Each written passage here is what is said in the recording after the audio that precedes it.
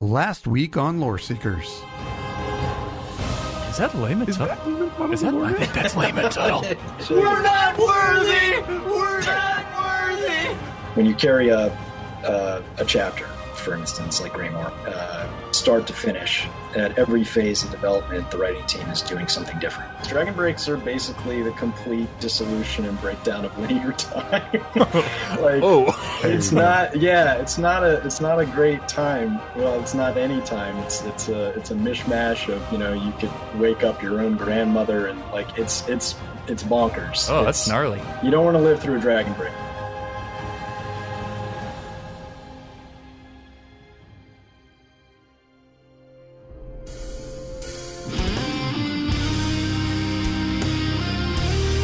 From the depths of the darkest caverns to the peaks of the highest mountaintops. Join two friends as they explore Tamriel and share their tales one pint at a time. This is the Lore Seekers Podcast.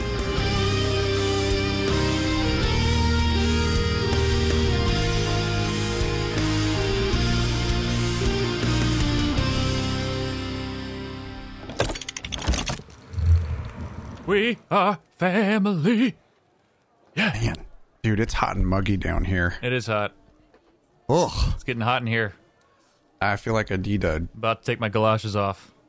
I am getting so hot. You definitely need galoshes down here, and you also need a Nordic bather's towel. And that's about all you got to wear, because it's freaking hot and sweaty down here. It's true. Well, when in Murkmire land, you wear less like the Murkmirians do? Well, look who it is. What can I get you? I'll have a... you know what? What are you having? You take forever. I kind of want to piggyback. What are you having? I'm going to have a lizard rye, but you know what I think you would like? What would I like? A Murkmire malt. That sounds actually pretty good. Can I have that, please? Coming right up. Thank you. That sounds pretty good. It sounds so stout. Sounds so stouty. Laddie. Mm-hmm. Arr. Yarr. So how you been, my man? I've been good. Talk to me. I've been good. Once again, I was at the Target dummy for a majority of the freaking week. Yeah? And, dove back into vet trials again this week and had a good time. Wasn't super successful on some of them. But it's not my fault. Okay. I did the deeps. Other people died. And then I can't, look, if you don't do your job, I can't do mine. So it wasn't bad. No, honestly, it's vet trials. That's how it is. And funny part is that in the middle of vet trials, sometimes people will you'll literally hear people that we play with. They'll go like, "F you, Finn." Oh, that was wrong button. Anyway, they'll say like, "F you, Finn." They're like, "Cash, you need to send him a message." And I'm like, "Yeah, I'll get right on that." Yeah, let me just send a derogatory message real quick. Give me a second. Yeah, exactly what he'll say to everybody. He'll just laugh. He'll giggle. And he'll just say, "Get good." Yep, that's right. That's right. That's good. And that's what I love about it. Oh, absolutely. You're not going to complete vet trials every time. Yeah. We started up trials pretty hard and heavy in the Lore Seekers Guild again. Yeah. Yeah. Yep. New leads. Yeah, really. So there was a lot of ESO playing. Yeah. But you know what there was even more of, Jibs? Guild Leader Online. Holy balls. Right? Yeah. Yeah, so we have a little announcement to make. Should we make it now? We might as well make it. You go ahead and throw it out there. You know what? You've been championing a lot of work in that Guild Master Online this week, so you should do the announcement. I like it when you call me a champion. It makes me feel worthy, like the things I'm doing are appreciated. I'll call you a legend. That's what they call people in Apex. Legends. So if you're part of the Lore Seekers Guild in any way, we have launched a PlayStation 4 European server guild. Mm-hmm. We talked about that last week on the show. That is a thing now. Yeah. So that's fantastic. If you're in EU across the pond and you're looking to join, pretty freaking cool place to play ESO. then you can always go to loreseekerspodcast.com/guild, and the information is there. But something else going on. Yep. So our PCNA guild is almost full. Like, we're very close to full, and we have a 30-day, I don't know, boot in the ass policy. 30-day inactive policy. Yeah, if you're 30-day inactive policy. We're really trying to keep the guild just full of members who are active. So after 30 days, if you don't let us know, then we boot you. It's not that we want to; it's that we need to make room for people who are going to be active in the game. So we got there kind of slowly because there were some people who stopped playing the game, and then eventually they cycle out of the guild. But anyway, we are literally like probably 5 people away from filling up. So it's going to happen pretty quickly. Yep. So, boy, on the show right now, we are officially going to announce dun, dun, dun. that Jibs and I have changed our mind because we were originally going to make a waiting list to get into our PCNA guild once we were full, which would probably still work, but it's going to be a giant pain in the butt for us to do that. So anyway, we've decided to do something else. We have launched a second guild on PCNA, and it's called the Lore Seeker Acolytes. Yeah.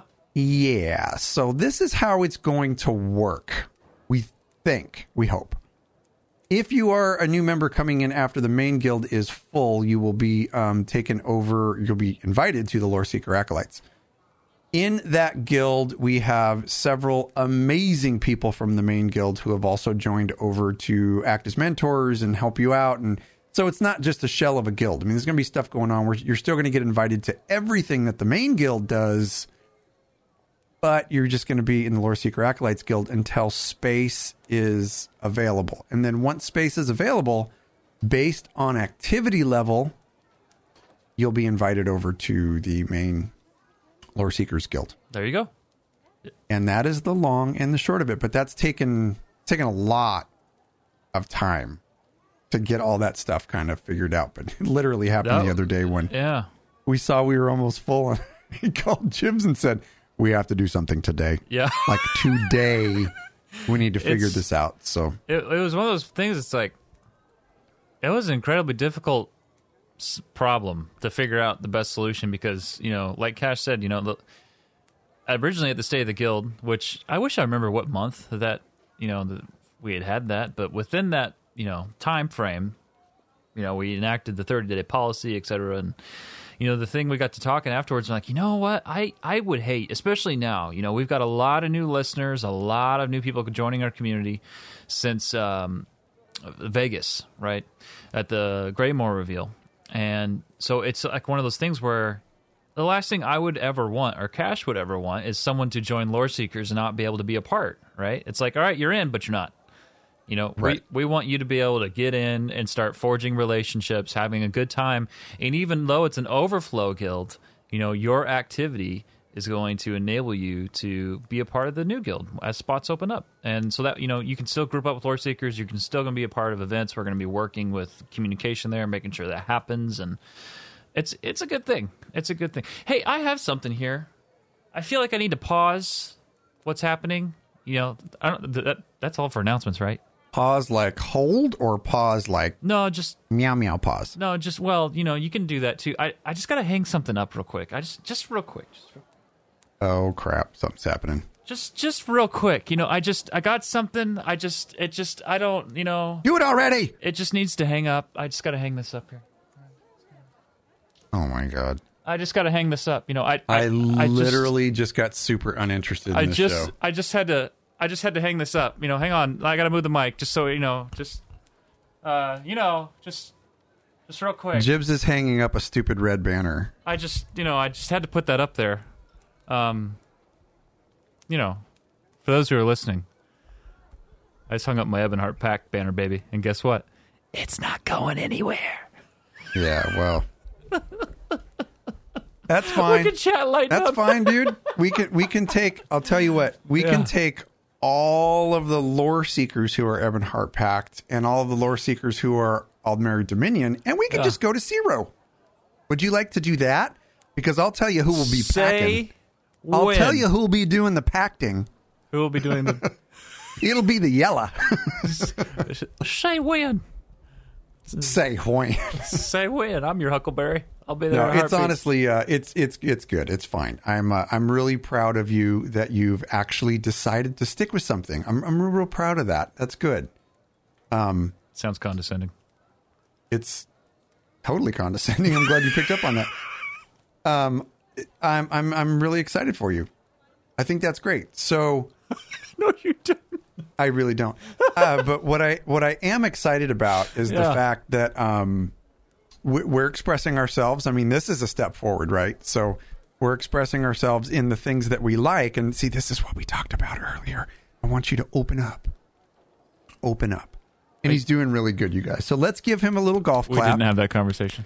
Let's give him a golf clap. That literally was and let's, if you would like to transition golf clap into a double flip off, you can do that. Oh, it's just a gift that keeps on giving. You know what I mean, Gene? I've been looking for you. Yeah? Got something I'm supposed to deliver. All right. Your hands only. Okay, thanks. Appreciate it. He's really a nice man. I don't know if you've actually gotten to talk to him. He's just busy. He has a busy route. He doesn't have time to sit and talk to you. And you know what? He's all married to Minion. So, like, F you, bro. I just hope that he has a good retirement plan because he's kind of getting up there in age, you know. I don't know, maybe he forgot to die. Age has nothing to do with it. I don't know. I feel like when you're bald and close to mid-40s, you know, you just start to really fall off. I feel like that's a slight on me, just a little bit. Oh, are you I'm close? bald by are you choice. mid-40s and bald? I'm so sorry. I'm bald by choice, and I'm 40. I'm 40 wise. That's how many years old I am. That's right. It's just a number, right? It's more experience. You're such a dick. just a flat. Oh, good gracious! All right, my friends. Well, it's that time. We're just going to get started here. For everyone, we didn't even introduce the show. Everyone who's here, welcome. This is the Lore Seekers Podcast, where we talk Elder Scrolls Online. We are your hosts. I am Jibs. You heard Cash. And now is the time where we... What happened? What happened? I am Jibs, and you heard Cash. We're not going to give another opportunity to talk before we start the show. God knows we'll be here 6 hours. All right, so anyway, welcome. This is the part of the show where we answer your fan mail. You can call us all the times, 365, 24 hours a day, straight to our voicemail at 765-382-6961. Or you can always email us, loreseekerspodcast@gmail.com. And we'll talk about it right here on the show. So here we go. First one up, Old Wizard 2000 says, "Hey guys, thanks for making an awesome show. I love listening to the podcast while at work. Question: the Shrine Knight Paladin Gelibor is, I hope I said that right, is guarding in the events of The Elder Scrolls V, Dawnguard, is in the same section of the map as Greymoor. How would you feel if pure snow elves, not Falmer, made an appearance in the Dark Heart of Skyrim story?" Yes, please. Thanks for reading, Old Wizard 2000. Oh, was there a pop in there? Well, I threw it in. You know, it was a good filler. That's improv. You're very good at improv. It made sense. Oh, thanks. Yeah. Well, first of all, see, I love it when we get mail or messages about people who listen to the show at work. I mean, is that allowed? What? Listen to the show while at work? I guess it is. I mean, I'm not going to tell them that it's not. You folks, you listen to this. You know, we've had people tell us they listen while they're in the shower. Whoa. So I don't care where they listen. You do you do you, man. I don't care either. I think it's great that people are listening at work. And actually, we've had some stories from one of our OG members, one of our very favorite members, Caddy Jax. Yeah. And she's talked about literally like bursting out laughing while at work in like a silent room where people are doing their thing. What the hell are you laughing at? Oh, that's She's good. like, don't worry about it. Don't worry about it, man. No, but I personally think that's great. Like, I listen to all kinds of podcasts at work. So work production slows just a little bit when I get to really good parts. But anyway. Yeah. So we should answer this message about the snow elves because it piqued my interest. Yeah. Yeah. So now, we've already talked several times about what actually happened to the snow elves. The snow elves got into a little fight. Yep. With the Nords. Right? They were kind of going at it for quite a while. Kind of got angry. And the Nords got real mad, went back to Atmora, came back with the 500 companions, and absolutely slaughtered a bunch of snow elves. Mm-hmm. So the Nords, after that night, I believe it was called the Night of Tears, the snow elves were driven underground. Well, who lives underground in Skyrim, Mr. Jibbs? The Dwemer. The Dwemer. So anyway, just a real quick story. Snow elves go underground looking for sanctuary away from the Nordic invasion. They're getting slaughtered. And the Dwemer said, beep, boop, beep, boop, beep. Sure, come on down. You can join our community, but you got to eat these mushrooms first. Yeah. And the snow elves were so freaked out that they said, okay, fine, we'll eat the mushrooms. Well, that's a trap. That's a trap. Anyway, over time, it blinded the snow elves that had gone underground for that sanctuary, right? And then over even more time, they devolved into the Falmer, which if you've played Skyrim, everybody knows what Falmer are. So, but this question from Old Wizard is not talking about the Falmer. He's talking about pure snow elves. So when you do a little bit of digging on this subject, he's actually very, very right. Like it would not be too far of a stretch in Elder Scrolls lore, especially during our time period, to be able to see snow elves again, because not all pure snow elves ended up underground. I have a little excerpt here from UESP that I want to read. It reads, quote, "Not all snow elves suffered the fate of the Falmer. It appears that elves, such as Knight Paladin Gelebor, and other various religious followers were able to evade death at the Nords' hands or the enslavement by the dwarves." Dwemer. "These last snow elves live in seclusion and appear to have remained as keepers or guardians to their shrines." It's in the lore, my friends. They were not wiped out. They did not pull a Dwemer and just freaking boop, gone. They didn't do that. Some of them were smarter than the ones who ended up turning into Falmer. So there is a very high probability that this could be written into the lore without it being too far-fetched. And I love the idea. And if they introduced a snow elf somehow, or snow elves somehow, into some of the side quests or even the main story of what we're going to get in our year-long story with Greymoor, I would flip my literal crap. Okay, 2 parts to that. One, it was teased, I'm not going to say confirmed, but it was teased that snow elves may or may not be seen in this chapter. Okay, so take that, and that's from official sources, live stream, Greymoor, all right? Boom. Number 2. Boom. Here's my thing. You talk about bringing in snow elves, and maybe this... so, Old Wizard, to answer your question, do I think they will? Yes, I think that there is a solid chance you will see snow elves, even if it's a small portion, in Greymoor. That being said, I'm trying to stop saying that. We know we have. Yeah, you are. So well done. Yeah. So, it's hard not to say something and then go into something else.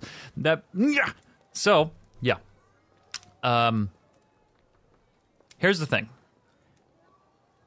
If they were to start I'm thinking how I want to word it. Darn it. Okay.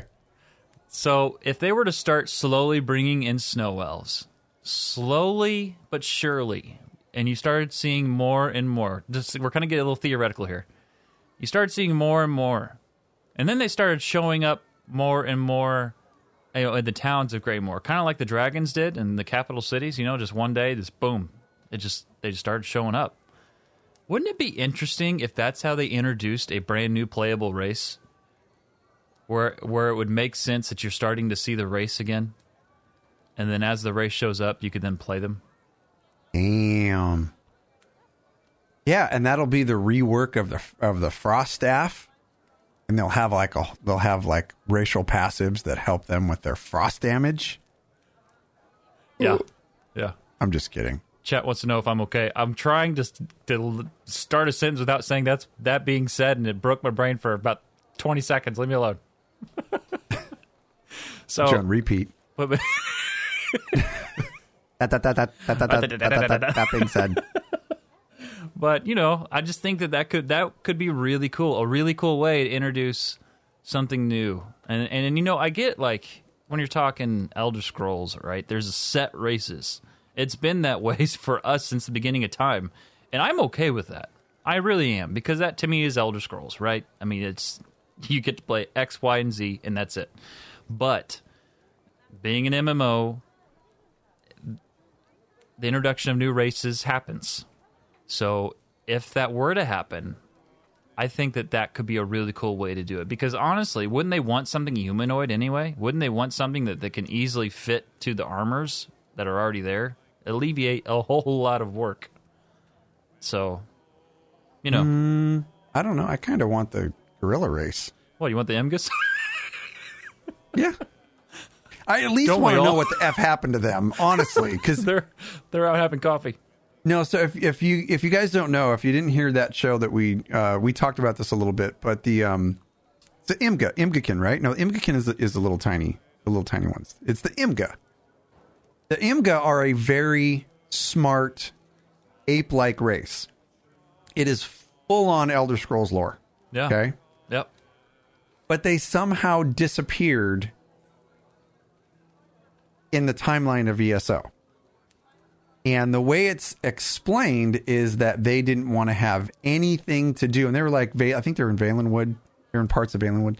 They didn't want to have anything to do with all the idiots that were, you know, all the different factions that were warring over the throne, the Ruby Throne. They're like, I don't like this. And this is literally how they talk. Oh. I don't like this. I think these people are just poop. We are leaving. And they poof. Freaking disappeared.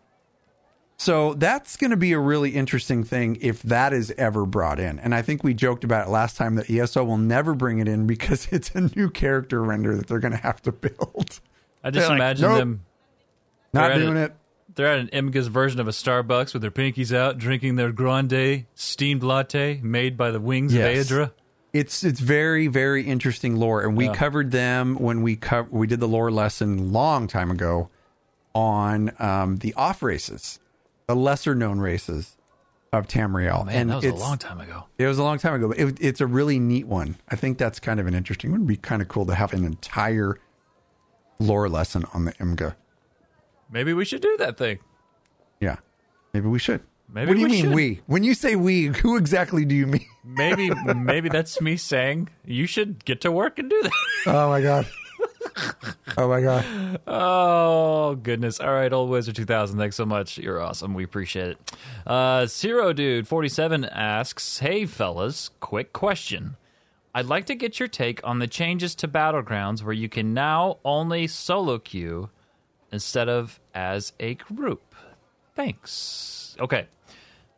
This is, I can confirm, this is not, I think what they're meaning is the PTS, because this is not a current available thing at this time.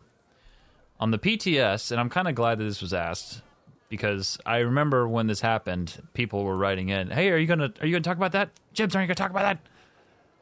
And we just never did. But, so there's been changes to those who are in PTS, or who are playing PTS, have seen, you can no longer queue as a group for Battlegrounds. Only solos. Correct. You know what? I'm going to let you go first, if you'd like, and then I'll take it from there. Okay. I have a couple of things. Okay. First one is I believe that they are just testing things out. So they're obviously probably gathering stats and working on some stuff in the background with the Battleground matchmaking system. Absolutely. And the reason being is my point number 2. I think their goal is to bring more people into Battlegrounds. Yep. Because if you take the typical PvE player, they typically don't like PvP, particularly Battlegrounds. Also, particularly when they queue with some friends. Because if you take 4 PvE players in PvE gear, and they, historically, and they go into a Battleground, they're typically matched with 4 other people, possibly, most likely, and another 4 other people who are PvPers, and that's all they do. So the PvEers stand 0 chance of survival, and they have a terrible experience. So that's what I think. I think they're doing some testing on some different things because they want to make PvP, particularly Battlegrounds, more attractive for PvE players. Okay. Do I know this for a fact? Nope. That's my speculation. Is this what I'm leaning towards? Yep. It's my speculation. All right. So when I think about this, here's in its current state. I'm not talking about where they're going to go or what they're going to do. If this remains the way it is, that's my premise for this, okay? Because I don't know what's going to happen. I will say this, though. When you enable solo queues for Battlegrounds only, what you're essentially doing, yes, you are limiting group play, particularly when it comes to if you're wanting a group with your friends, right? So what you're doing, though, is you're essentially going all in on Cyrodiil. You are, because that's the one place where you can group, right? Okay. So when you're doing that, just be prepared that Cyrodiil may not be everybody's thing. That may not be everyone's shtick, because it's a different kind of PvP. It really is. And so I'm kind of concerned for that. Kind of concerned for it. That it's going to stay that way? Well, again, assuming that it stays that way, that's my premise. I'm talking about what it is right now. Like, not where it's going. I'm not going to, I'm not... honestly, what I would love to see is arenas added, to be honest with you, as a happy medium. So if you want to do solo queues or BGs, all right. Yeah, PvE. I don't think it's going to happen. We've had this discussion. I know. But I think that would kill Cyrodiil. I think it would. Well, here's the deal. If this is the direction they're going, it makes me wonder, are they going to add something else that adds a different element of PvP? Because when you talk Battlegrounds, it has its own feel for it. When you talk Cyrodiil, it has its own feel. You and I experienced that on stream, And it was... Remember that push that we did? That Daggerfall Covenant, where the screens were taken and we were streaming it, and we had no less than 15 different pieces of artillery. We had people join Lore Seekers because of that push. Like, that was an amazing feeling, It was really fun. Yeah. That was so much fun. And again, that is going to provide you with a certain feel for PvP. So, and they're drastically different. They really are, in my opinion. So I'm kind of nervous about this change. I hope that something is offered that's a good in-between, because these are drastically different PvP settings. Speaking of in-between, you know what I would really be interested in seeing? Like, I wonder if it's even a thought. But you have Zero, which is a large campaign. Very large campaign. And then you have Battlegrounds, which are more of like a... I don't know, not really arena style, but more like an arena style where it's 4v4v4. Uh-huh. I think it would be really cool to have some kind of a middle ground. This is wall of crazy stuff, you guys, so I'm really sorry, but this is just the way my mind works. You're just going to have to deal with it.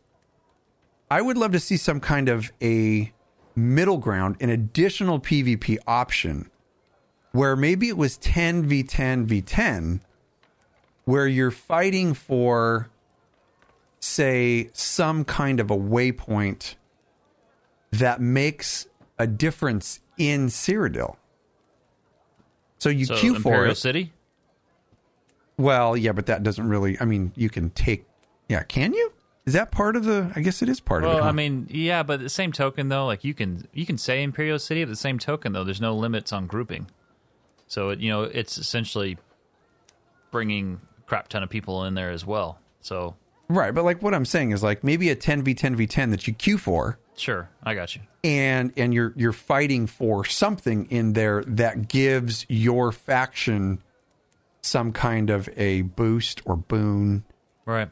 You know, when you get to a certain amount of points or something like that. So whoever's doing better in that particular type of battleground that night is going to give a boon for the people who are fighting in Cyrodiil, or an advantage of some sort. It would just be really cool to have something intertwined that's different from what we have. But like I said, wall of crazy stuff. No, but honestly, I think you're onto something. There needs to be some kind of middle ground. If we're going to make this kind of shift, there needs to be some kind of middle ground, because I'm seeing chat talk about Battlegrounds. And I will tell you right now, as someone who loved Battlegrounds, pre-50 PvP Battlegrounds and post-50 aren't even the same game.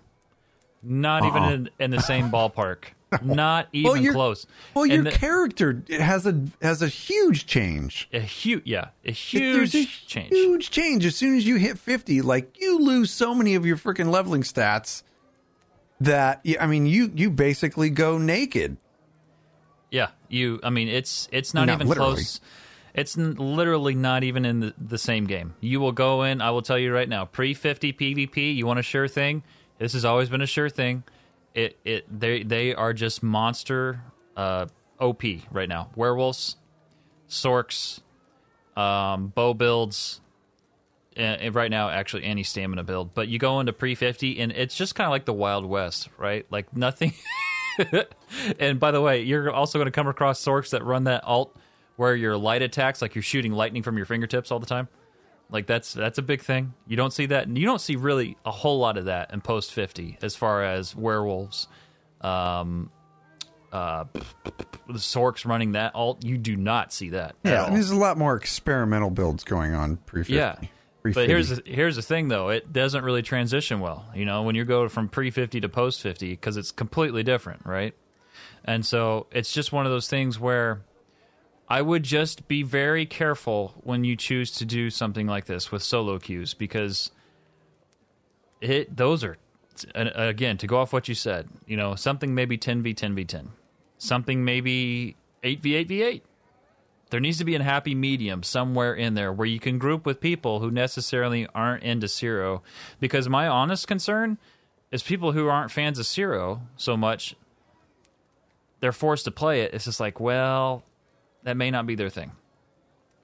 So, but if it's not your thing, then don't play it. Like that's my whole thing. Right, but that'd be like you as a raider. That's like telling a PvEer who loves to do trials, but is just, you know, for whatever reason, let's say trials was, you know, they were experimenting with changes and the change wasn't good. Well, then you're conflicted, right? Because then you're like, I want to do trials, but things are being experimented with, and I'm not sure if I'm, you know, comfortable with where it's heading.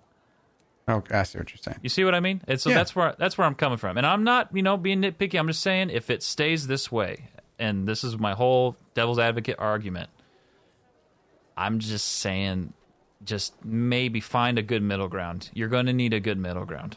Here's the devil's advocate, though, on my own damn idea. I think if you did something like that, it would take a good chunk of the population out of Zero. You know, I don't, and again, no, well. Yeah. See, that's where I wish I had stats. That's where I wish I knew statistically what's the average group size in Zero based off time of day. You know, time of day is huge. Time of day. You know, I know that one now. There's like late at night, especially West Coast time. Yeah. There ain't nobody, like, if you want points, you're fixing keeps and stuff by yourself, sneaking around. Yeah. But during prime time, and even like in the afternoons, a lot of people get on. Yeah. So, I don't know. Yeah. Whatever. Interesting PvP. Thought. Interesting conversation. I love PvP. Cash likes PvP. I like PvE as well. So there is that. Are you ready for the news? Okay.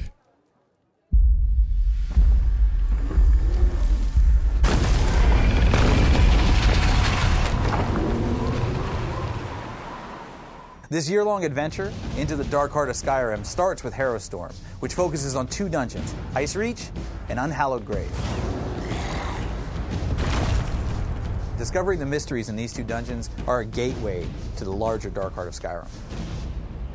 Ice reaches this island in the middle of the Sea of Ghosts, and there's this mysterious storm swirling about. So an expedition was sent there to figure out what's going on, and they haven't returned. Once the player arrives on the island in search of the missing expeditionary force, they come across Lyr's Titanborn, and they team up with her in order to discover what the witches are doing on the island and put a stop to this mysterious storm. As you travel across the island, you're going to come across multiple witches, each with their own type of magic. Some are going to use fire. Some are going to use electricity. And they also have other minions and creatures that they're going to bring to fights.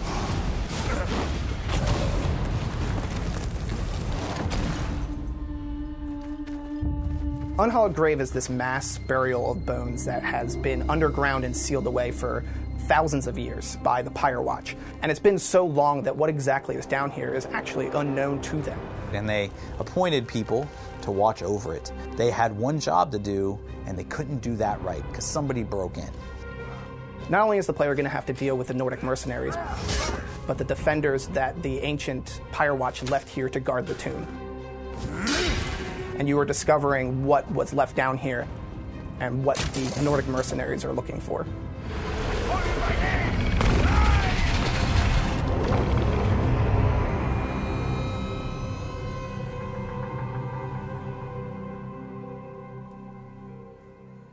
Oh, goodness. Okay.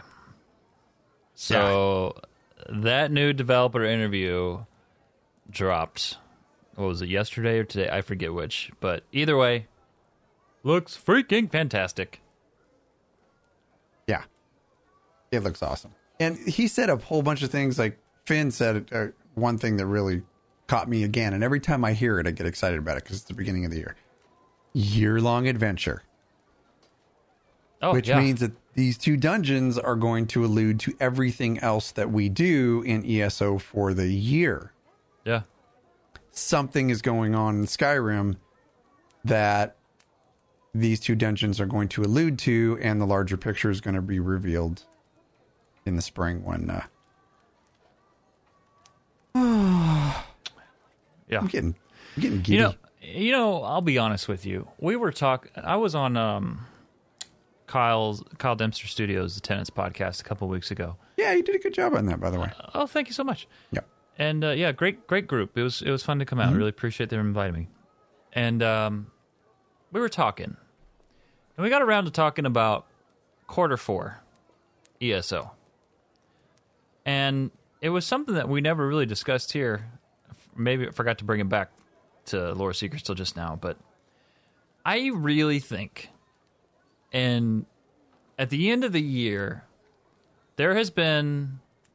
I have seen it from players where they feel like that's where the game struggles, is at the end of the year. That last content drop from there until release of the next piece of content. Right.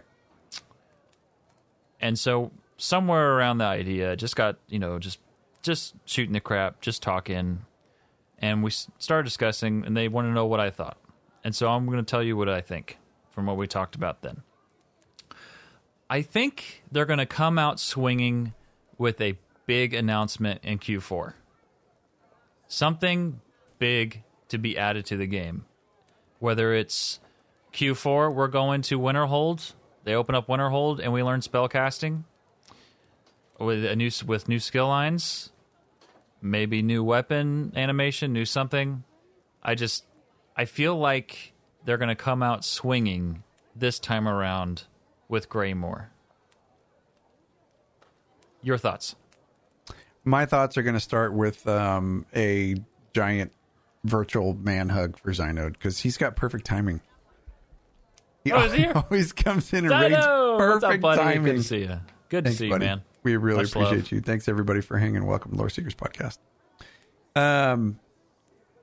I remember, I don't know if it was us that talked about this. Was it? I wonder if I talked about it when I did Kyle's podcast. Maybe that's where I heard it first. I don't remember. Yeah, because I know it is a concern of his, especially with Dragonhold. Now, don't get me wrong, because I really did like Dragonhold. I thought it was very good. I thought it was very well done. Super witty. I love the characters.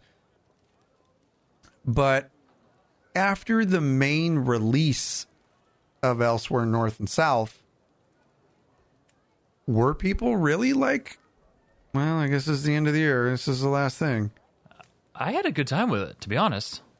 Like, I was okay. I felt that last year. Not for Elsewhere. Elsewhere, I still felt like everything was pretty grand.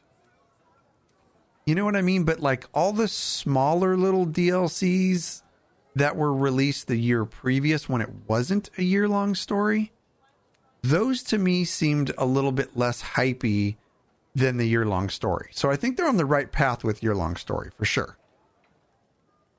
I agree. Yeah. And don't get me wrong, bro. I would be over the moon. I would be over Master and Secunda if they decided to announce something big in Q4. Super stoked. Like I'll never say no to a big announcement from ESO ever. Right. But I don't know that they have the time to do that. I mean, that's like, now you're saying like 2-3 times a year they're announcing something huge. No, I don't know if they have the time for that. Because right now, next year's content is already well in development right now. Oh, absolutely it is. Yeah, 100%. So 100%. I don't know. I mean, like I said, I wouldn't balk at it at all. You know, every tweet I freaking love. So, but that's just me. If they're looking to bring more people back to the game, then, you know, I say back, because people will play the game, play through the DLC, and then they'll be done, and they'll go back to, you know, freaking stupid Apex Legends or whatever else they're playing. Whoa. Oh, found what your off game is. Dude, I played quite a few off games. I'm an ESO and Skyrim player, and that's how it's been for the last 2+ years for me. And it's unfreaking precedented. I've talked about this several times on the show. I have no shame. I can't play an off game. I have the freaking awesome new Jedi game on 2 platforms because I was convinced it was going to be my off game. Haven't even fired it up on Xbox or on PC. Not even once. Okay, to pick that apart, we do see that. We do see people come in, they play the expansion. We see that, and it's funny because the show kind of mimics the game, right? Anytime you do a podcast on a specific title when it comes to gaming, you're going to see that. You are acknowledging the fact when you start said show, you are tied to the rise and eventual, you know, God forbid for Elder Scrolls Online, you know, the closing of a game, right? You are tied to that. You are like unceremoniously married through this adventure. Oh no, there's a ceremony. We're definitely married. Like it's a thing. It's a thing now. So as far as, you know, expansions are concerned, you know, we see that too. We see it when people are coming and they're hyped about a game, and when they're, you know, they're kind of stepping away for a little bit. We see that in our listenership. That being, trying to not say that, man. It's a habit of trying to break. Dude, you know what I need to do? What? I need to hire the town crier to kick you in your nuts every time you say it. But that's my son. That being said. But no, seriously. I wouldn't expect them to add something huge in Q4 because you're absolutely right. They are 100% working on the next chapter right now. Guarantee it. Yeah. But I would not put it past them to put something in the game. I'm not talking a massive system, a massive, you know, just something that just resonates with players. That's what I look for in Q4. You're not going to find out what happened to the Dwemer. Stop it. We asked the other day. I wasn't even saying that. Yes, that's always what you're saying. Well, who lies to me? Sweet Jesus. No. You're trying to lie to me. I am not. All right. Notice how my eye twitches when I lie? It may or may not be a nervous tick. All right, so anyway. So that's my thoughts. Anyway, Harrowstorm developer preview. These dungeons look awesome. I think when I consider how they're shaping up to Somerset and to Elsewhere, the whole gothic tones with these dungeons, to me, resonate on levels that previous dungeons have not. So therefore, in my opinion, these are shaping up to be amazing dungeons for players to enjoy. They are. And so Ice Reach is in the Sea of Ghosts, which is going to be incredible to see that. I mean, even if it's just out on the periphery, you know what I think back to, like right now, I think about the last year's content, like Moongrave Fane is one of my favorite places to go when you're out just doing your thing, running around, hunting down this dragon, and you look off into the abyss, basically, and it just the sights of what you're seeing is amazing. Now I'm picturing that with Ice Reach in particular, looking off into the distance and seeing a torrent sea of ghosts. Yeah, that would just be gnarly. And you're teaming up with Lyris for one. She's freaking amazing. So that's going to be great to get to actually fight alongside her. There's witches in there. So that screams Skyrim. Screams the Reach. I love that. And then as you were watching, there's that giant. You see that thing that you get to fight? Yeah. Are there any giants in any other DLC or any other dungeons that you remember actually getting to fight besides in like Eastmarch? Maybe one. Well, there's the only one's the Blessed Crucible at the beginning, but is that Blessed Crucible? Or is that Volenfell? No, it's Blessed Crucible. Yeah. Yeah, you're right. Okay, so there is a giant. All right. Well, I'm still excited about this new one. It's probably the brother from Blessed Crucible, and he's really pissed because you killed his bro. Could that be a thing? Or we're going to go like full Lord of the Rings now, where they're Shadows of War, where they remember when you killed their friend? Yeah. That's a great game. I never played that. Oh, that's a fantastic game. You played it for 10 minutes and played something else. I don't even want to hear your opinion. What makes you think you know me? That's the funniest part about you. Is you think you know me? You literally don't know Jack. No, we haven't podcasted together for years. Know each other's families in and outs. Watch your youngling grow up. No, I don't know you at all. Anyway, on Hallowed Grave, friends, you get to investigate a mass grave. There's ancient Nords in there that are guarding the tomb. And there's an expeditionary force that's looking for something. Yeah. So, Battle Among the Bones of Unhallowed Grave. This coming to us from ElderScrollsOnline.com. And just like Cash said, we are talking Unhallowed Grave and all the dirty deets that come along with it. So, if you missed this, BT Dubs, Hera Storm's releasing. Oh my gosh. Next week. It's a thing. Yeah. It's coming next week. Holy crap. And you know what's funny is like, I think I talked about it last week too. There are going to be people that flip their crap. Absolutely flip their crap. Like, what the hell's going on? It's re-downloading the whole game and taking forever. We've only been talking about it for 3 months. Yeah, back in my day, we had 5 megabytes a second. Yeah, I mean, if you're on a dial-up, then I'm real sorry about that. Because it's going to be a while for you. I tell you what, there was a time back when I lived with my parents, I remember we had 3 megabytes a second. That sounds terrible. So downloads like this were just it took days. Easy. It took days. It took days for my game. It took days for you to download. What's the one with dysentery? With dysentery? This is a very poor execution on my part of this joke. Oregon Trail? Oregon Trail, that's the one. You have died of dysentery. Sorry, it took 4 days to download a 5 megabyte game. Hope you enjoy it. I feel like everyone died of dysentery in that game. I'm just going to throw it out there. If you didn't, you died from Indians. Yeah, if you didn't, you were ahead of your time, friends. You were using Game Shark back then. If you didn't die from dysentery. All right. So anyway, Hera Storm's releasing next week, which is awesome. Excuse me, for PC and Mac. March 10th for Xbox One and PS4. This new DLC includes access to both Unhallowed Grave and Ice Reach, 2 new dungeons that, quote, kick off the dark heart of Skyrim year-long adventure. All right, so let's give you a quick synopsis of Unhallowed Grave. Quote, an age ago, the local legion buried the remnants of a great evil deep beneath Bankarai sands. To guard over the tomb site, the garrison founded a new organization called the Pirate Watch. End quote. ESO Dungeon lead Mike Finnegan said, quote, "Over the centuries since their founding, the honor associated with being a member of the Pyre Watch had lessened, and fewer people took up the mantle." End quote. With each new generation of Guardians, more of their original purpose became lost to time, but the tradition continued regardless. Now, the Pyre Watch has all but one member, and as a result, raiders have invaded the tomb.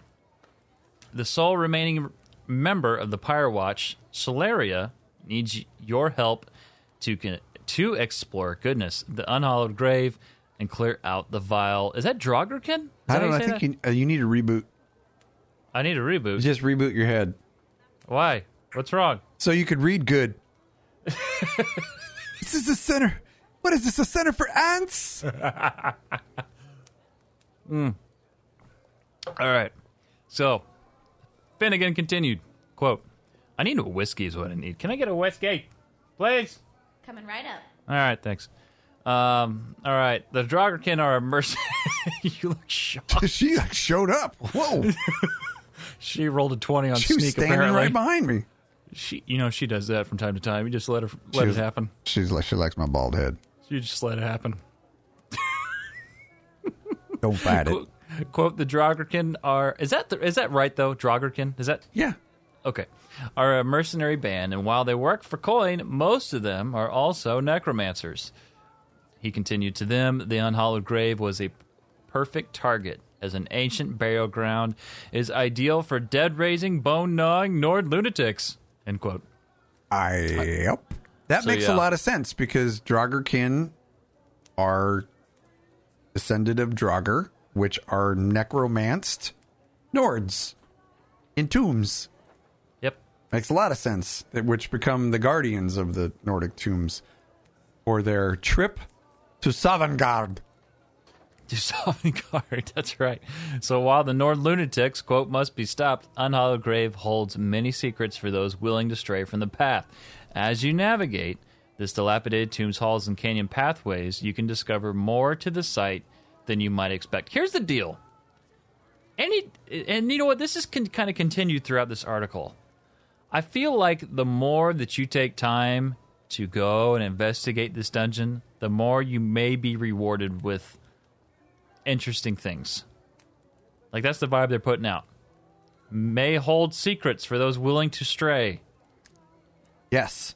And this was a big thing for Finn, because when we were talking pre-show before the Greymoor reveal, we had a short discussion about this, just about how there are new and interesting ways to do things, and there are a lot of things to be discovered for those who care to look.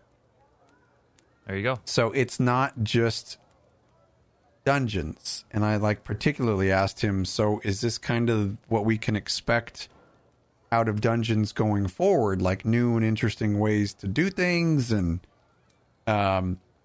more things to discover? And he smiled.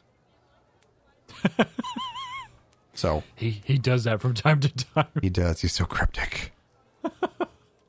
Yeah. So which is great. I think it's fantastic. Absolutely. And here's an example is the cube in those big giant cubes that you have to smack around. Cube of Rubik? No, yes. You know what I'm talking about. Yeah. I forget the name of the dungeon. It's that one. I've only ran it a freaking million times. I'm going to pop up in chat here any second. Wait for delay. It's almost there. We're almost there. It's not Lair of Marsalok. No, that's not right. What's the other one? The one with the stones. People listening right now are freaking out. I think it's one where you get hollow fangs. I don't know. Just keep moving. I don't know. Look it. They don't even want to answer. They're like, let's let these knuckleheads figure it out on their own. I don't know the one we're talking about. Anyway. Yeah. Moongrave Fang. Moongrave Fang. Thank you. Thank you, chat. See? Thank you. That deserves a shout out. Or Liskurja Moon. Thank you. There you go. Thank you very much. Yep. God, we're dumb. Fang. We are so dumb. We will forget more dungeon names than we'll ever remember. Well, we've only run that thing like a million times.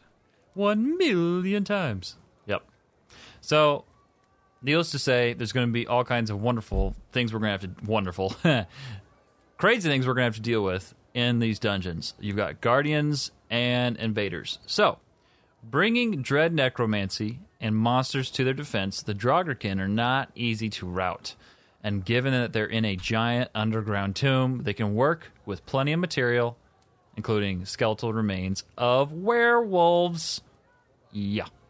So, in addition to fighting hordes of soldiers, beasts, and necromancers, Unhallowed Grave brings a host of new bosses, for you and your team to overcome. This includes ancient stone guardians, mercenary leaders, and powerful liches. I love that, man. Liches? Yeah. Did you say like liches? I think the last dungeon I came in contact with a lich would have been Sewers? Yeah. Sewers, was it 1 or 2? I forget. But anyway. Are they I liches? like when we see liches. I like when we see liches. And there's that one boss I believe is a lich. Yep. Well, just so you know, liches get stitches. Bitches. That's a thing. That's how we roll here in SoCal. Yeah. Well, here in Indiana, we just don't do that, actually. Spit for fun? We spit for... Oh, I hope one day someone just walks up to you, doesn't even say a word, punches you in the face, and says, "That's for Jibs in Indiana." I don't want that to happen. That's... I would laugh so You're much. a bad person for saying that. You and your sassy steak that's fallen off the face of the earth. We have some lore to talk about. We do have some. We're getting there. Yeah. We're getting there. So here's the deal. When you're doing this dungeon, you're going to have... Chat's funny. So when you're doing this dungeon, you're going to have some help. And shout out to Jason, or Jay,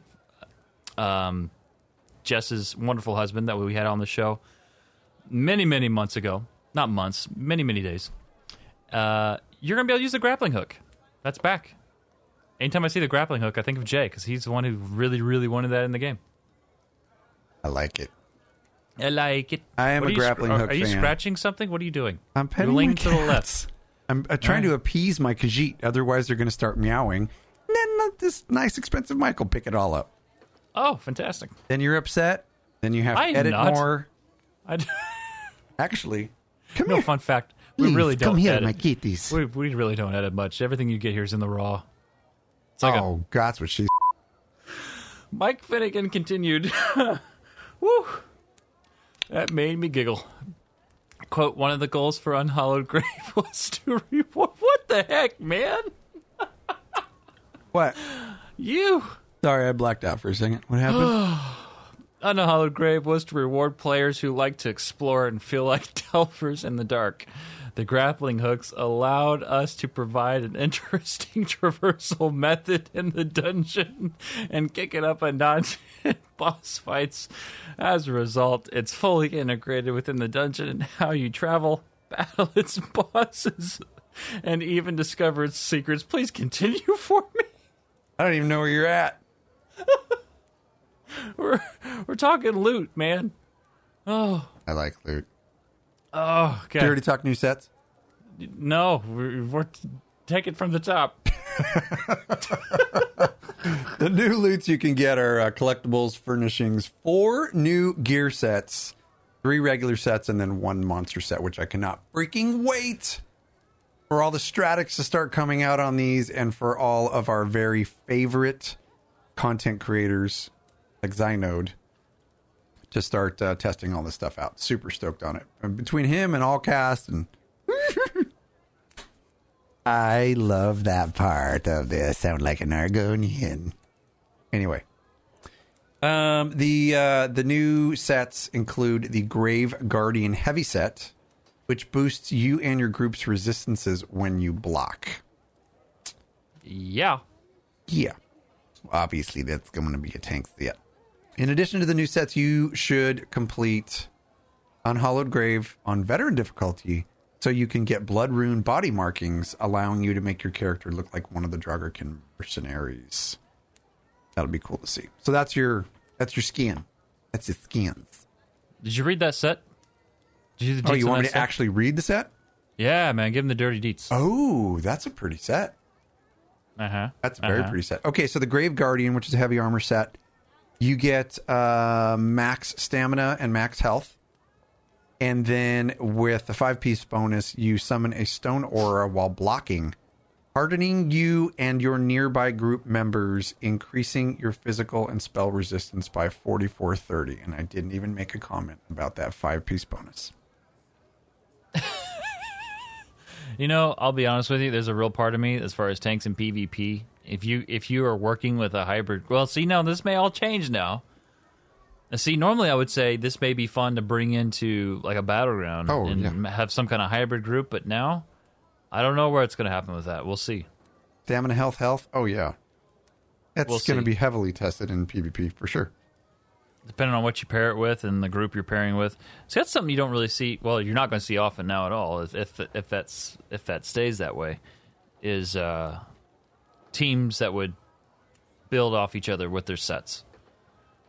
Yeah, which the same exact thing happens in PvE. Yeah. So anyway, that looks good. So hey, we're bringing back an old segment. Are you you're going to take this one? I need a breather. Yeah. No problem. I'll just finish the show. Oh, you're going to finish the show, too? I guess. Why don't you just log into ESO and just leave me here to finish the show with the peoples. All right. Be right back. Ooh, it's so spooky in the dungeons. We actually do have a moment to bring back a new an old segment for the show that we haven't done since actually November because there's been so much freaking news going on in ESO. We are bringing you back Dungeon Lore, my friends. We are on Dungeon Lore number 13, and tonight we're covering Arx Corinium. I think it's the right time. Since the Murkmire event is rolling around, we're talking Argonians, because this particular dungeon, which you've probably done 1,000 times, or maybe you haven't, if you haven't, get in there, is located in Shadowfen. When you are loading in, the text reads... The Second Empire made some advances into the periphery of Blackmarsh, but they didn't stay long. Arx Corinium, once an imperial fort, is now occupied by denizens of the deep in the swamp, and even stranger things. So like I said, this is in Shadowfen. The exact location is the Venomous Fens. And when you get in there, if you haven't done it before, you're going to get a quest. The name of the quest is Force of Nature. Well, you are going to help 3 Nereid sisters reclaim an abandoned Imperial fort. So here's kind of what's going on with this story. This is for the people who aren't like blasting through there just to get your daily done. It's actually kind of a cool story. And this is the one with the lamias. When you're coming through the caves and they're going like this in the air and they're singing and wishing around. Yeah. Can you give me one more of those? Can you give me one? What was that? Yeah, that right there. All right. I really like that part. I can tell. That's the La La girls. Saw more passion in you than I did this entire show. Like when you really look at the Lamia, like, and actually those are the Nereids. When you really look at them, they're really pretty. Yeah. So there's that. Yeah. You missed that slight completely. I'm impressed. Carry on. Yeah, I'm kind of ignoring you right now because I got work to do. Oh, okay. Okay. Right. So anyway, what's the story in here? Found in the western region of Shadowfen, Arx Corinium is an aged fort previously constructed by the Imperials. That was abandoned, and the fort was left to fall in disrepair, and it is now occupied by very hostile Lamias. You are tasked with assisting a group of Nereids in retaking the fort and restoring balance to the land. Now, there are rumors in the region of a great source of corrupted power beneath the walls of the fort. You must investigate the source of power and, if successful, destroy it. Here's a little fun fact for you. I don't normally put fun facts in our dungeon lore, but this just seemed very appropriate. Fun fact. Lamias are a species of amphibious beast folk with a serpentine appearance. They have the upper torso of a woman and the tail of a snake. And, conversely, Nereids are elven-like, female water creatures often found near sources of water, such as oceans, lakes, and rivers, and you will encounter both in Arx Corinium. Now, you're also going to come up against several kinds of baddies, types. You're going to get giant snakes, and all Lamia types. There's Curers, Dominas, Menacing Curers, Ixnia's Handmaidens, Dead Lamia Divas, I love that one, and Dead Lamia Medicas, which are the healers. You're also going to run into some mini bosses. There's the Fanged Menace, which is a giant snake, Matron Ixnia, which is a Lamia matriarch, an Ancient Lurcher, which is an Ancient Lurcher. Then the bosses. There is Ganokton, the Tempest. He's a large Wamasu. There's Slicklenia, the Songstress, one of the Lamia matriarchs and her pet.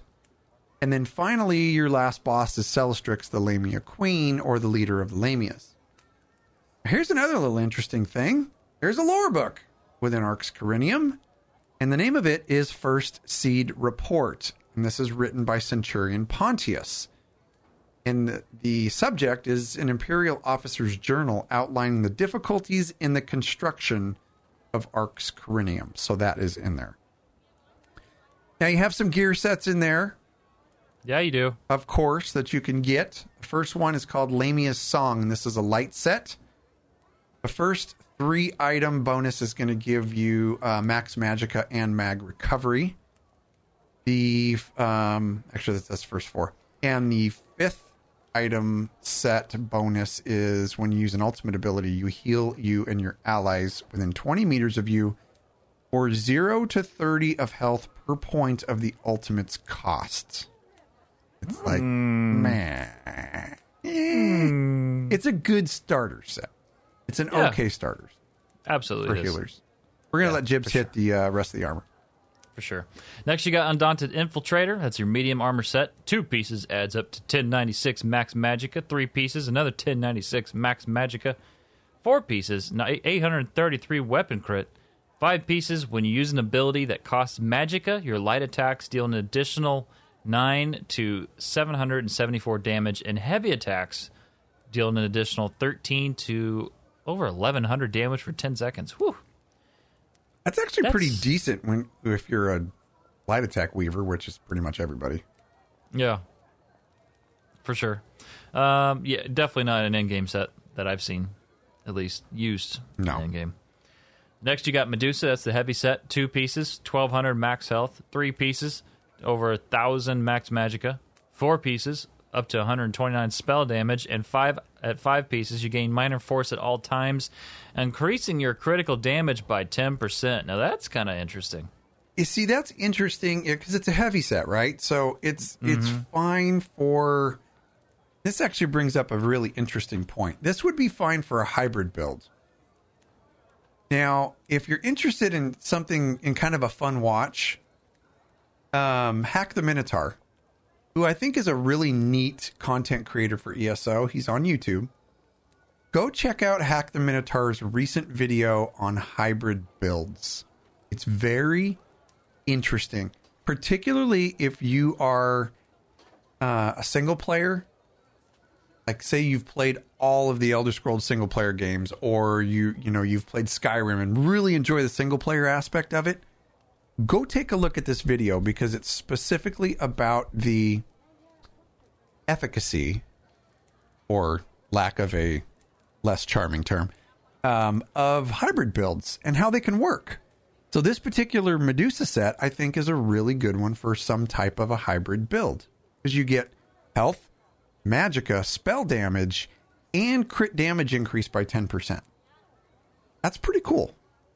But I don't see this being used for a more specialized character like at endgame or something. You know what I mean?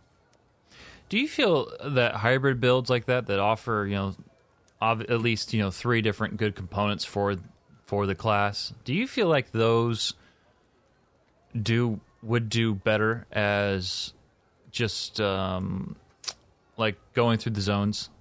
Oh, like yeah. solo. For sure. I think hybrid builds are definitely made for solo play, where you're going through the story and you're doing those types of things. Now, can you use them in other settings? Yes, but you're going to be less effective than somebody who focuses on one of those skills. For instance, or one of those attributes. For instance, sure. When I say hybrid builds, I mean somebody who is using DPS skills and attributes, tanking skills and attributes, and healing skills and attributes. And you're literally taking your attribute points and splitting them amongst all three: health, magicka, stamina. So you're nerfing yourself if all you want to do is do damage. But if you want to be able to do damage and heal yourself and be very tanky to do a lot of the single player content, then it's perfect for you. It's absolutely, it's the perfect thing for you. Now, it is definitely a different play style. So if you're somebody who, like me, who normally plays magicka classes where I have this massive pool of magicka to draw from, I am used to taking my magicka skills and being tanky with them by putting on a shield and healing myself by using a healing skill. And then most of my skills and resources go into damage. Yep. Now, does that work? Yeah. At, end game, when you're min-maxing as much as you can so that you are viable in a group setting and viable in like a trials group setting, then yeah, it works too. But you still, you're relying on a healer so you can do the max amount of damage. Hybrid builds don't necessarily have to do that, but you're not going to be as effective as somebody who specializes in just one of those attributes at the end game. But there's plenty of players out there, bro. And I mean, we have a bunch of them in our own community who they love the lore. They take their time. They play the game solo. If they have a question, they'll ask a question in Discord or in game chat. Totally fine. That's the way you like to play the game. That was my only point about hybrid builds. I didn't mean to kind of tangent off on it, but I did. Well, you do that. It's okay. Yeah. So next up, you got Celestrix. That's the monster set. Let's see, if one piece over 1,000 max stam, 2 pieces. When you deal damage, you have a 10% chance to create an earthquake under the enemy that erupts after 1.5 seconds, dealing up to over 5,000 physical damage to all enemies within 4 meters and stunning them for 3 seconds. This can occur every 5.5 seconds. I have seen this set used in PvP. Yeah. I have seen this set used in PvE. This set, I mean, people are still using that. Yeah. All day. I like it. There is no meta. Yeah. Yep. No meta. That's right. Play what you want. Play what you love. For achievements, we've got Arx Corinium Vanquisher, so when you defeat all the bosses, you're going to get that. Arx Corinium Conqueror, you're going to do the whole thing on Vet. Snake Skinner defeats Celestrix, the Lamia Queen, in Vet Arx Corinium after invoking the Scroll of Glorious Battle. So there's that. In other words, hard mode. Vet Lamia Slayer defeat 400 Lamias in Vet Arx. Veteran, what are you drinking from?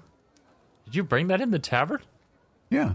It's like buying a drink from another restaurant and bringing it into another one. It's my half gallon of water. It's like buying a pizza at Papa John's and going to Domino's and eating it. I'm not even going to mute it. I'm just going to drink. Vet Snake Slayer defeat 107. You're obnoxious in every sense of the word. No, it's my job. 175 giant snakes in Vet Arx Corinium. Then you got Arx Corinium Survivor. You defeat all the bosses without suffering a death in your group. And then Arx Corinium Assassin. That is the speed run. So you got 20 minutes to finish the dungeon. Thank God you didn't go through all those names that would have totally effed you up. Timer starts when players engage the first group of nesting serpents. Fun fact, everyone, I'm looking for a new co-host to Lore Seekers, if anyone's interested. Yeah. Good luck.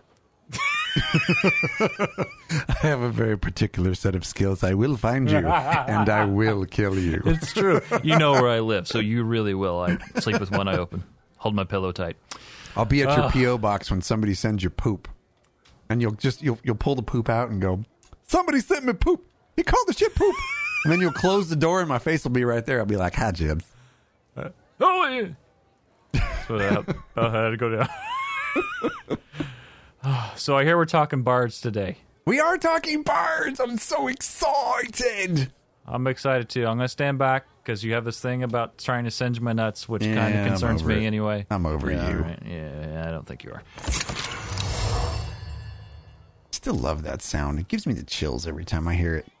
Because it means it's time for law. I always feel like someone is casting a spell, and at the end of it, they go, ha, ha, like they're exhaling, ha. You don't get that? No. I'm the only one who gets that? Yeah. When you stare at like that, when you stare at me, it makes me feel uncomfortable. It's just you. All right. I'm going to show off this beautiful red banner while you talk. Well, you do that. Friends, throughout your travels in Tamriel, you will undoubtedly run into bards at every turn. Particularly when you dip into a tavern to wet your whistle after a long day of adventuring. So I want you to picture this. Sounds of the city and nearby marketplace fill your ears. Children are playing games of hide and seek and darting in and out of hiding places. They're giggling the whole time. In the ghetto. No, this is not an Elvis song, but I appreciate that. Thank you. You find the wooden door to a tavern. Open it up and enter with a creak. Sounds of the city drown out as you hear the clinking of mugs and hearty laughs. But nothing fills your soul quite as peacefully as the sound of a lute accompanied by an angelic voice telling tales of love, battle, victory, and defeat. The Bard, the melodic storytellers of Tamriel. Friends, if you joined us last week on Lore Seekers Podcast, we interviewed the lore master himself, Leman Tuttle. One of the fan submissions that we covered during the show was from Mocha Jones 10. A little shout out here. Mocha's email requested a lore lesson on the various bard songs of Elder Scrolls.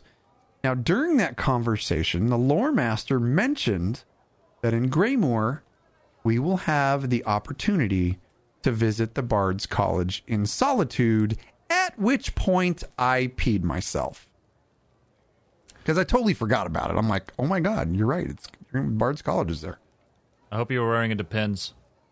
Not quite at that point in my life yet, but thank you. I mean, you're peaking 50 now. I don't know if you knew, but during my lore lesson, you really need to just shut the F up.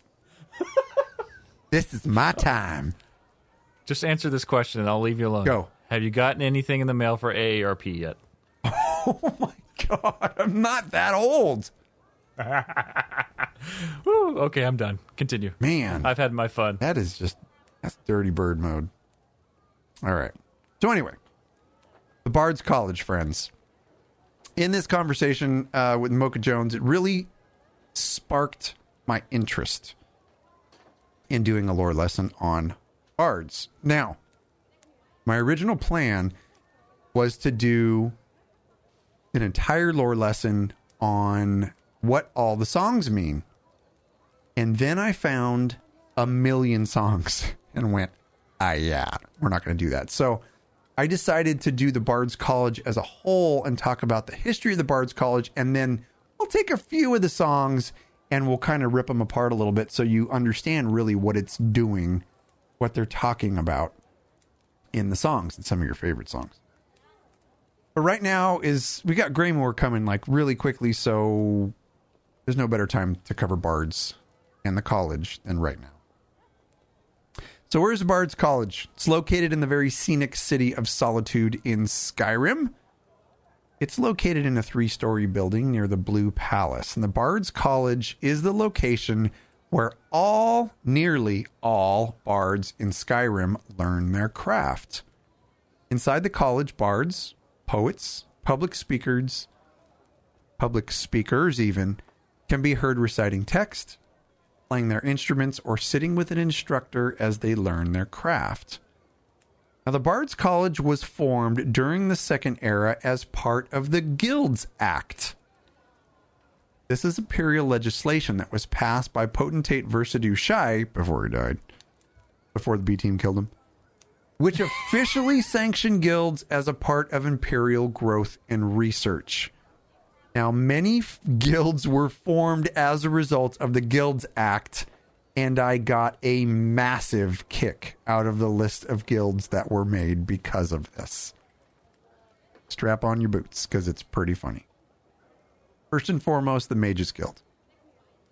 The next one is called the Vintners Guild, which is a bunch of winemakers. Oh. The next one is, Jibs, you'll like this one, the Tinkers Guild.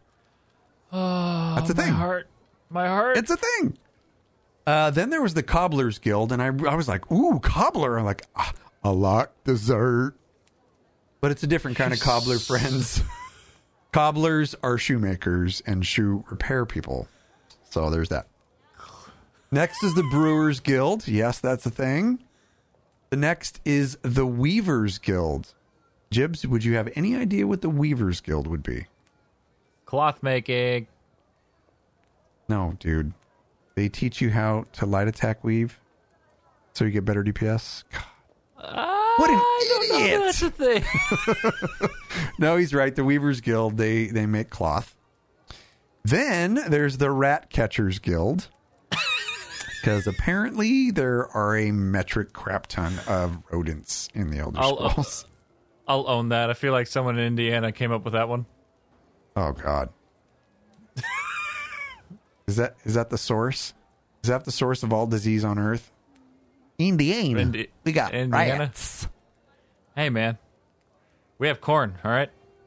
Speaking of corn, then there's the Cooks Guild.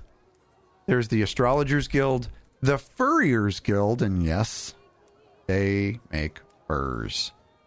There's the Healers Guild, the Tailors Guild, the Barristers Guild, which I actually thought it was like the Starbucks of Tamriel, but I was wrong. A barrister in medieval times is a lawyer. So these are the lawyers of Tamriel. Wow. Totally should have known that, but I'm not that smart, so there's that. Then there's the Scribes Guild, the Architects Guild, and then the Sephim, which for all you super lore hounds out there, would later become known as the Fighters Guild. Oh, yeah.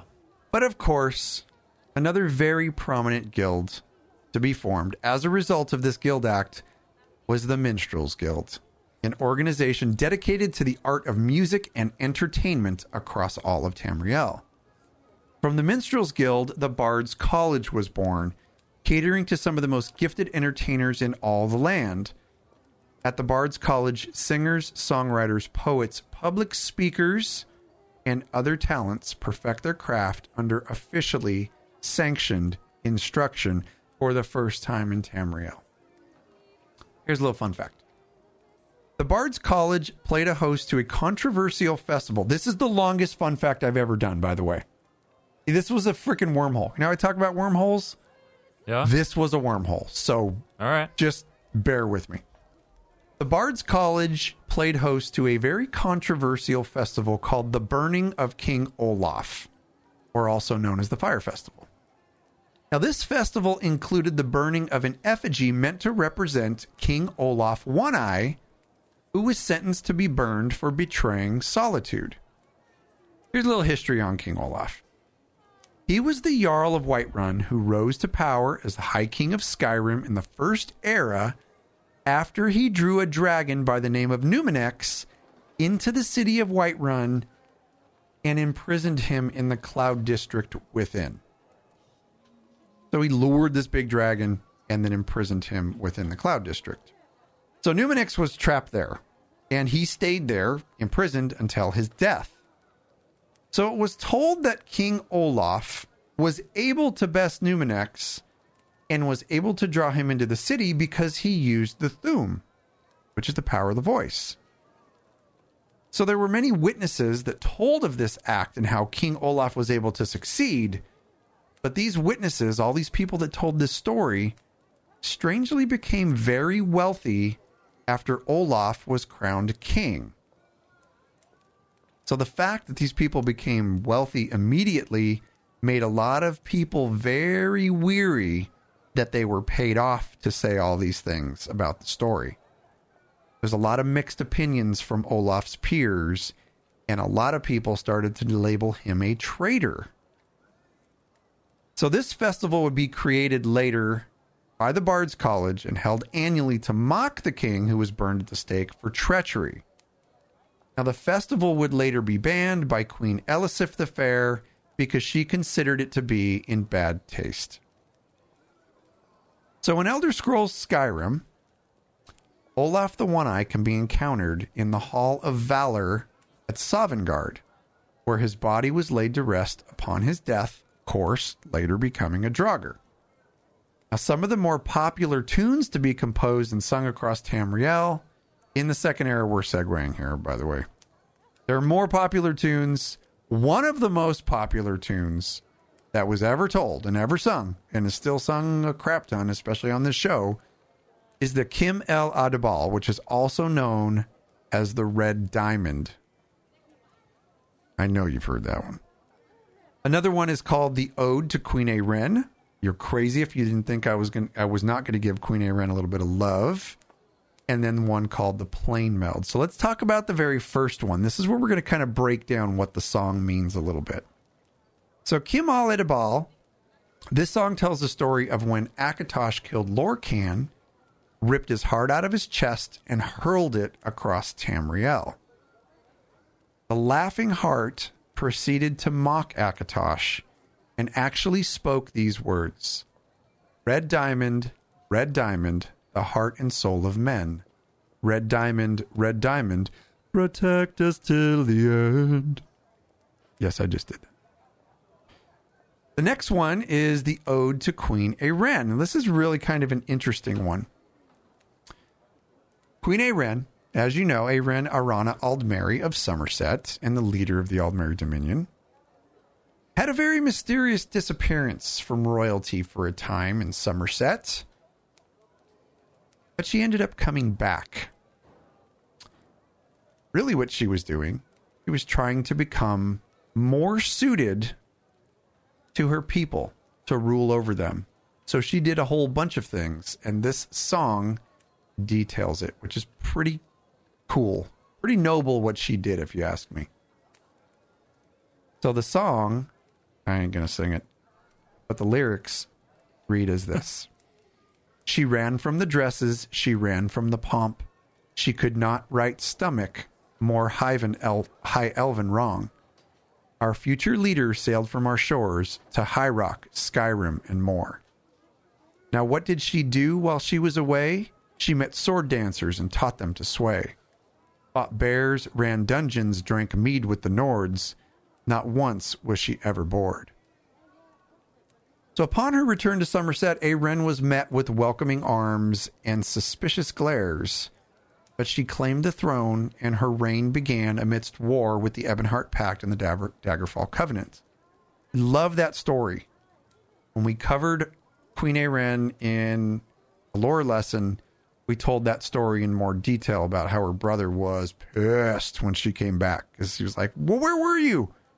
I have the right to the throne now. And she's like, oh, no, you don't. Step off. So anyway, she claimed the throne. Then there's the song called The Plain Meld. This bard song sings of the atrocities of the Daedric prince Molag Bal, who we all know well. He invaded Tamriel with hordes of Daedra and the Chains of Darkness during the Second Era, and some of the lyrics read as such. Of all the Daedric princes, there's one with shocking gall. His goal, the domination and enslavement of us all. The god of schemes, the prince of pain, the captain of corruption. He tills the land of Tamriel and sows the seeds of destruction. Fun fact. Some of the most beloved bard songs in all of Elder Scrolls, and particularly in Elder Scrolls Online, were written and performed by the YouTube music sensation by the name of Maluka.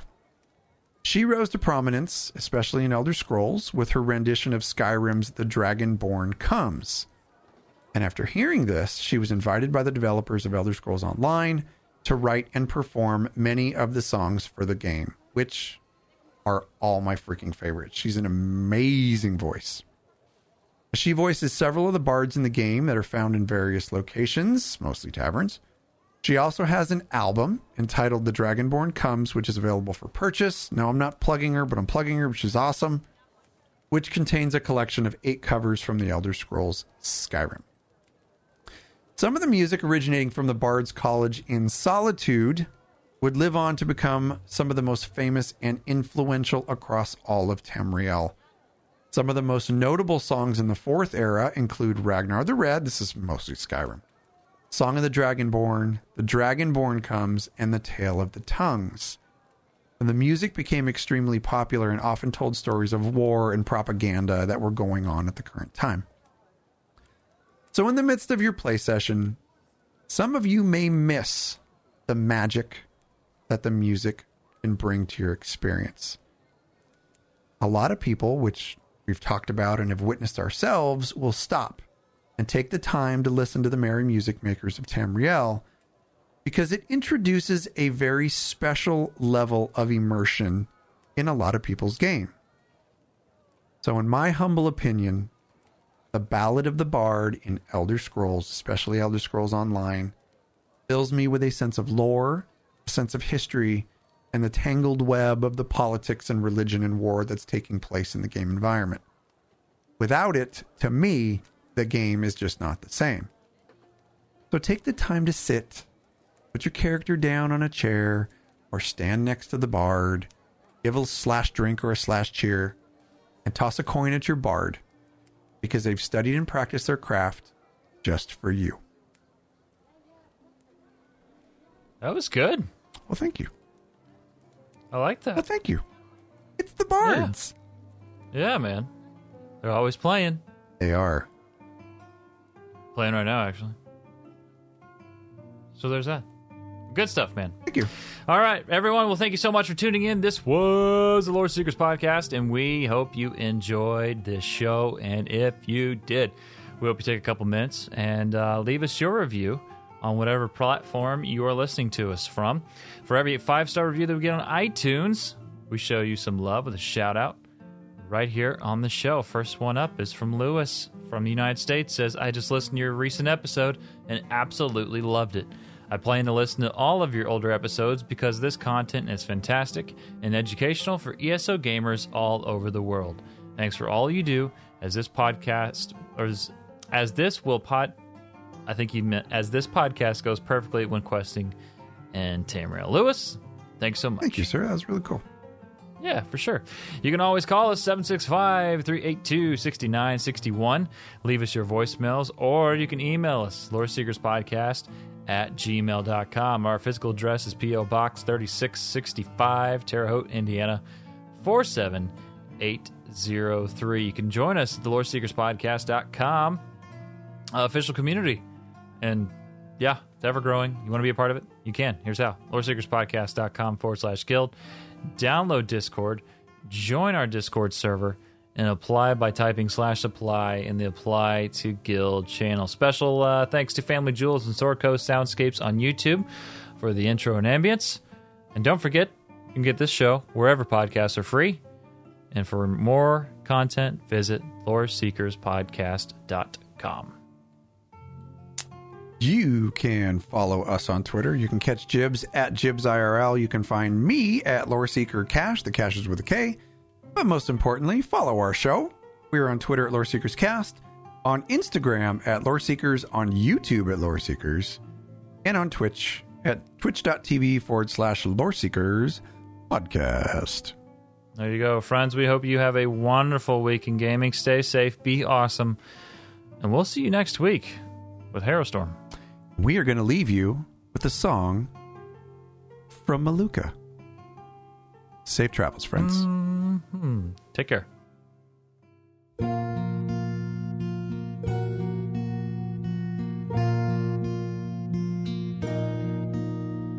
serpent lights the ancient sky, a thread of tainted stars. Evil stirs, and in its wake the souls of mortals sway, and sorrow reigns over fields of red,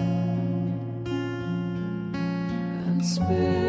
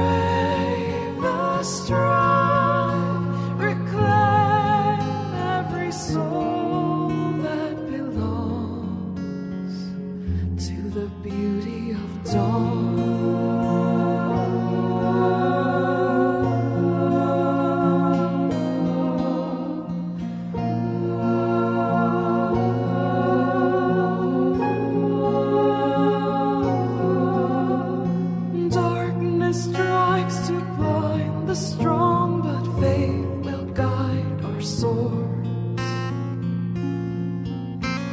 Loyal hearts will stand as one and fight with shields of hope. Pride feels the deadly fire that devours our tower of gold. The drums of war will rage and roar till the sun burns bright once more. These are days and nights of venom and blood. Heroes will rise as the anchors fall. Brave the strong, reclaim every soul that belongs to the beauty of dawn.